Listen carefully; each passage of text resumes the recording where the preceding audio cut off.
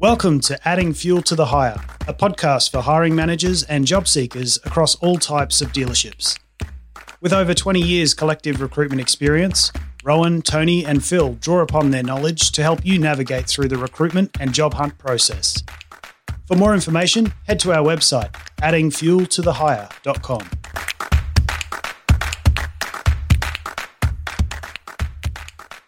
Hello and welcome to another episode of Adding Fuel to the Hire. I'm your host this week, Rowan Coe, and with me I have Tony Flynn. How's it going, Tony? I'm good. How are you? Yeah, not too bad.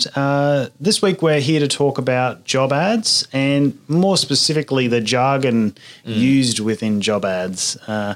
If you've ever searched for a job and seen job ads online, especially in the more recent times, you would have seen that there's a lot of different words used in job ads. And today we thought we'd go through a few of them and just explain a little bit about what they mean and maybe what behind the scenes that people are thinking about when they're actually using those words. Yeah, the hidden meanings. Yeah, that's right. How to interpret it yourself. And then we might also then cover off on some red flags and what to watch out for in job ads, because sometimes there's lines that people use in job ads that kind of give away maybe some background information that potentially they didn't consider when they were writing it. So we'll cover off on a few of those and, hopefully guide you into being able to understand job ads a little bit more when you're doing your job search. So why don't we start in straight away? We'll go through all the common phrases that you might see in a job ad and just talk about what they might mean. So the first one that we've got listed here is competitive salary. So in a job ad, it might say, this role would suit somebody with, mid-level experience and the salary that on offer is competitive, or there's a competitive salary on offer or something like that. Do you want to talk us through perhaps what some of that can mean? Yeah, well, usually from my experience, there's two potential meanings to that. So the first one is that it's just going to be in line with the market rate. So if it's standard that it's going to be $80K for that role and everyone in the industry is well aware of that, then you could probably expect that the role's going to be around that $80K mark, give or take a little. But the other one, which is often more common when you see competitive salary written, is the fact that they haven't necessarily agreed on a salary. And that could be for a range of reasons, but usually it's because they want to just get as many people through the door as they can, find out where the market does sit, what do we need to get you over the line, and then we'd be happy to negotiate based on that. So I suppose the meaning is ultimately, whatever we're going to pay you, it's going to be competitive to what you're on, because we're ultimately going to try and beat it, but we just want to hear from you first and, give us the option to try and top what you're on. The next one, it's a common phrase, but I suppose not everyone is aware of what it means, and that's pro rata. Yeah, so this means in proportion. So generally it's used in part-time roles. So if, you're working 4 days a week, it might be a pro rata salary of $50,000 per annum. Basically, that means that if you were to work full-time, you'd be paid $50,000 a year, but because you're going to be working 4 out of 5 days, so that's that would be the difference in that salary. So it's a reduced rate, but it's indicating that if you were to work full-time, this is what it would be. Yeah, exactly. But I guess another salary one, and most of these first few are around salary, OTE. I always thought I knew what this was, but a lot of people, when I'm talking to them, about jobs that we've advertised, and because we use OTE a lot, especially in dealerships, there's a lot of salary packages that include incentives and other things. So we've used it quite a lot, but I have a lot of people ask during interviews, what does OTE stand for? So why don't you talk us through that one? Yeah, and I was the same, having learnt from you originally what OTE was. I just assumed that it was a common phrase that everyone knew, but I've had some examples as well where people have asked me and I was quite taken back. But it does mean on target earnings. So most commonly obviously for sales roles or even parts interpreter roles where there is commission involved. So your base might be 50K, but OTE would be around the 100K mark. And what that is saying that if you're a good salesperson, you're meeting your targets. You're ultimately you're doing the job to the standard that we expect. then you can expect to take home that 100K as on-target earnings. So if you're below that, well, you might not be performing to the level that they expect and not hitting the targets. And if you're above that, well, then you're obviously a top performer who's earning as much as possible. I've also heard it referred to as overall total earnings. Oh, yeah. So that's a different one for you. But yeah, in my mind, it's what you just said, which is your base plus your commissions, and that's, if you were to hit your targets, that's what you would earn. So that's generally what we mean when we use that term. Yeah, and I suppose just on that one, it's can often throw people off when it says OTE 100K and they find out that the base is 50K and they go, oh, well, I'm no guarantee of getting paid 100K. But I often joke about the fact that if you're not getting paid 100K for a lot of these roles, you probably have bigger things to worry about because you aren't on target and you're not reaching the goals that they have set in place. So, probation might become an issue, that type of thing. So a lot of the times when there is OTE, you can genuinely expect to do that if you are a good performer. 2 words, about you. You'll see it very commonly in job adverts now where they might list a whole bunch of information and then it says about you, and then it will divulge a little bit about that beyond that. What does it mean? Yeah, so the About You section of a job ad is generally a list of the prerequisites that they want for the role. So they're really describing the type of person that they want for the position, the experience, what sort of ambition and drive you may have and where you might see yourself. So, I might talk about you're the type of person who would do this, or you might come from a dealership with this experience, or you may have managed staff up to 10 people in a workshop, something like that. So it's really describing the type of person that they're looking for.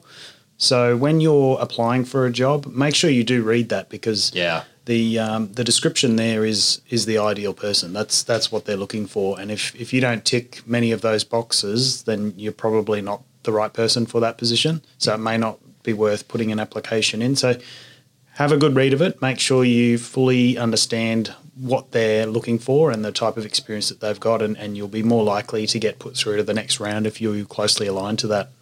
Yeah, spot on. Another 2-word buzzword that we see a lot is team player. So, I think it's fairly obvious, but why don't you talk us through it? Yeah, so the obvious one is the fact that you can expect that a large portion of your role is going to be in team environments, sharing ideas, helping other people out. But also it might mean that, hey, we expect there to be a level of flexibility with you and compromise, because you're going to be having to manage multiple relationships, I suppose, within that team. So be happy to compromise, and you can't always just get your own way. But it can also be a potential red flag, because often it can be put in there if they've had a high turnover where there's say an employer or a leading manager who doesn't like his authority or his or her authority to be questioned, and so they've made a number of people or terminated a number of people because they don't like that pushback, because people think there's other ways things can be done better. So often team player can actually mean, hey, we want someone to come in and kind of keep their mouth shut and not tell us how to do our jobs, basically. Attention to detail. So it's a common one. I think it's almost a throwaway line a lot of the time in job ads. We want someone with attention to detail. But what's some of the hidden meanings, or what does that actually mean? Yeah, so with attention to detail in a job ad, there's a couple of things. Yes, it's fairly obvious as to what they're looking for. They want somebody who's not going to make mistakes. But the key thing to remember here is if you see that, you really want to make sure that you have no errors in your CV or your cover letter, because they're going to be looking for that. And I've seen advertisers post job ads where they say that they're looking for somebody with attention to detail, and then somewhere within the ad there's a spelling mistake or something intentionally to check that this person can pick up on it. So if the job ad says attention to detail, reread the job ad very closely, because you want to make sure that you have read the full job ad before you apply, because there might be something there to test you. Yep. And if you think, I've got attention to detail, I'll apply, but there was something in there, find the spelling mistake in this job ad and put it in your cover letter, and you miss that, then you don't have attention to detail. So very important that if it says attention to detail, that you do that. You make sure you've got no errors in your CV and cover letter, and you reread the job ad to make sure that there's no secret requisites that they're looking for there. Yep, that's it. Yeah. So I've seen this a lot, especially in dealerships where they're looking for, basically they want somebody to come in and be able to start. So they quite often list proven track record. Yeah. Is a phrase that we see often. So why don't you talk us through that one? Yeah, a couple of meanings again, but largely it's they want someone with dealership experience, whether that's in the same role or a very transferable skill set for another industry. Ultimately, they want you to show them in your application how you're going to hit the ground running from day one. Proven track record is ultimately an employer's way of saying, hey, we do not want to have to train this person. We want them to be able to come in and hit the ground running. So what is it that you've done in your career that will allow you to do that almost straight away? Ultimately, we'd like someone that's done this role in the past at another dealer. But otherwise, if it's not, what's your transferable skill set? You might have been managing a service department but overseen a lot of the parts side of things. Well, now you're applying for a parts manager's job, so that's your transferable skill set. So you just have to try and get on the front foot again and say, hey, this is my proven track record. This is how I'm going to be able to just get started immediately without too much effort from your part of it, I suppose. The other, I suppose, similar to team player, it's an adjective used to describe the ideal candidate a fair bit, and that's self-starter. What does that one mean? Yeah, so what they're looking for here when they use the word self-starter is somebody who can get on with it, basically.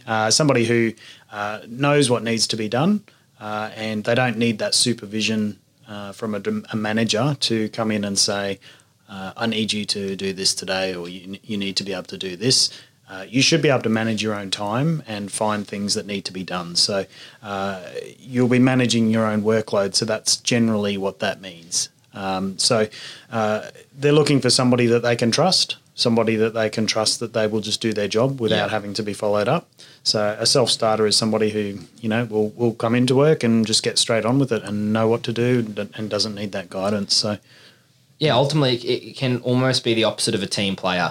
So if you see self-starter, you could almost expect to be isolated a lot in your job and working on your own. So if you are, if you thrive on a team environment and you get bored and lonely on your own, well then if you see self-starter, it's probably not for you. That's right. Another one I've seen a lot is dynamic environment. You'll be joining a dynamic environment, or our office is a dynamic environment, or this role is very dynamic. Yeah. Powerful word. It is. What does it mean? What does dynamic mean? Ultimately, it can mean a couple of things, but my interpretation is if I see dynamic or dynamic environment, I'm thinking, all right, my teammates are going to have a lot of ideas. There's going to be a lot of, fast-paced energy. People are going to be throwing ideas out of there, and we're going to have to run and change tack a lot and be happy to be fluid with it all. So it's saying to you, you're going to have to come up with good ideas. You're going to have to throw them out there and have the energy to push them and to chase them, but also be happy to be on the receiving end of them and to jump and, I suppose, pivot sideways and just be fluid with it all. But it can also be a little bit of a red flag, I suppose, that it does mean, hey, senior management change their minds a lot. So it's a dynamic environment because it's going to change every couple of days. Every time you think you know what you're doing or how you're going to be doing it, it's going to change. So it can have a hidden meaning once again. I think it means that you just got to be on your toes. Exactly, whether it's for good or bad. Yeah, that's right. Which segues nicely into our potential red flags to watch out for.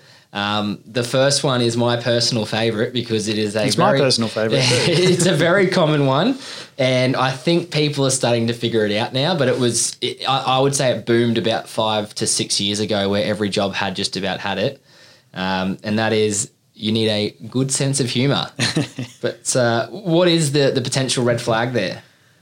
Well, look, unless you're applying to be a stand-up comedian, I don't think that having a good sense of humour is a prerequisite for any job. I think most people are, easy to get along with, and it's an expectation that you can fit in with the team, and you're a person that can interact with other people. Yeah, I don't think it needs to be spelled out, but the thing that does come up with this is that if it says good sense of humour, there's probably a good chance that the last person perhaps either didn't have a good sense of humour in this role, or they felt that the humour or banter or office communication was perhaps a little bit inappropriate. So if that's something that would bother you, then I would use this as a red flag. If it says that, then you probably know that there's going to be perhaps some inappropriate jokes and that sort of stuff. And if you're fine with that, that's fine. But that would be a red flag to watch out for, I think. 100%. It can often mean, hey, we have a lot of banter and it often goes over the line of bullying. We've had people complain in the past, so be okay with that if you'd like. That can often mean what it's saying. That's right. One I see a fair bit as well on job boards is where the company doesn't list their name. So they don't say anything about themselves. They say company confidential, or it's a private advertiser or something like that. There can be some red flags there and things to watch out for. What are your thoughts on that? Yeah, well, the first obvious one that comes to mind is that could potentially be your job. If the skill sets match you perfectly and it sounds like you, then it's a good chance that they are listing as confidential to not raise any red flags with people that are currently in the role. So that's the first one. And if it's not you, it likely is that there's someone in that role that they're looking to get rid of. The other one is, is the job actually available? Is it a company just purely pretending to advertise to collect resumes and to build on their database? I know there's a lot of recruiters out there that potentially do it. I know from our perspective, from a recruitment company's perspective, we don't list companies' details on there, but that's purely just to protect our business interests and ultimately to be able to collect the applications that we deserve by advertising.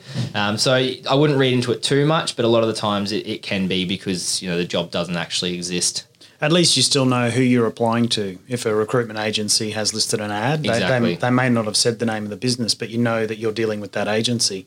If it's a private advertiser, you don't know who has your details, which to me would be concerning, because there are instances of fraud and stuff on job boards where you can apply for a job that you don't know about, or there's no company information, and then they've got all your details, your resume, a lot of personal information. Yeah, and I've heard horror stories. It is highly unlikely to happen, but you might come across those confidential advertisers, put in your application. It turns out it's your current company, and they might call you into the office and say, "Oh, what are you doing? What are you doing on a job board? Putting in applications." So, the chance of it happening is very low, but it can happen. Yeah.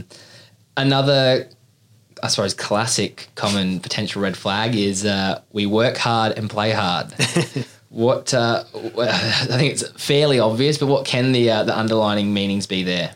Most of the time when I see work hard, play hard, you should really look at the first part of that being work hard, because that will be predominantly of what it is. What they're saying is we work really hard, we'll put a lot of pressure on you to get things done, and you'll be potentially working extra hours, but we also don't mind having a drink afterwards and going out to the pub, or so the core thing to take away is not the play hard part. It's we work hard, and this is going to be a high pressure job where you'll be doing a lot of things, and expectations for weekend work and after hours work might be there, but we also enjoy a drink.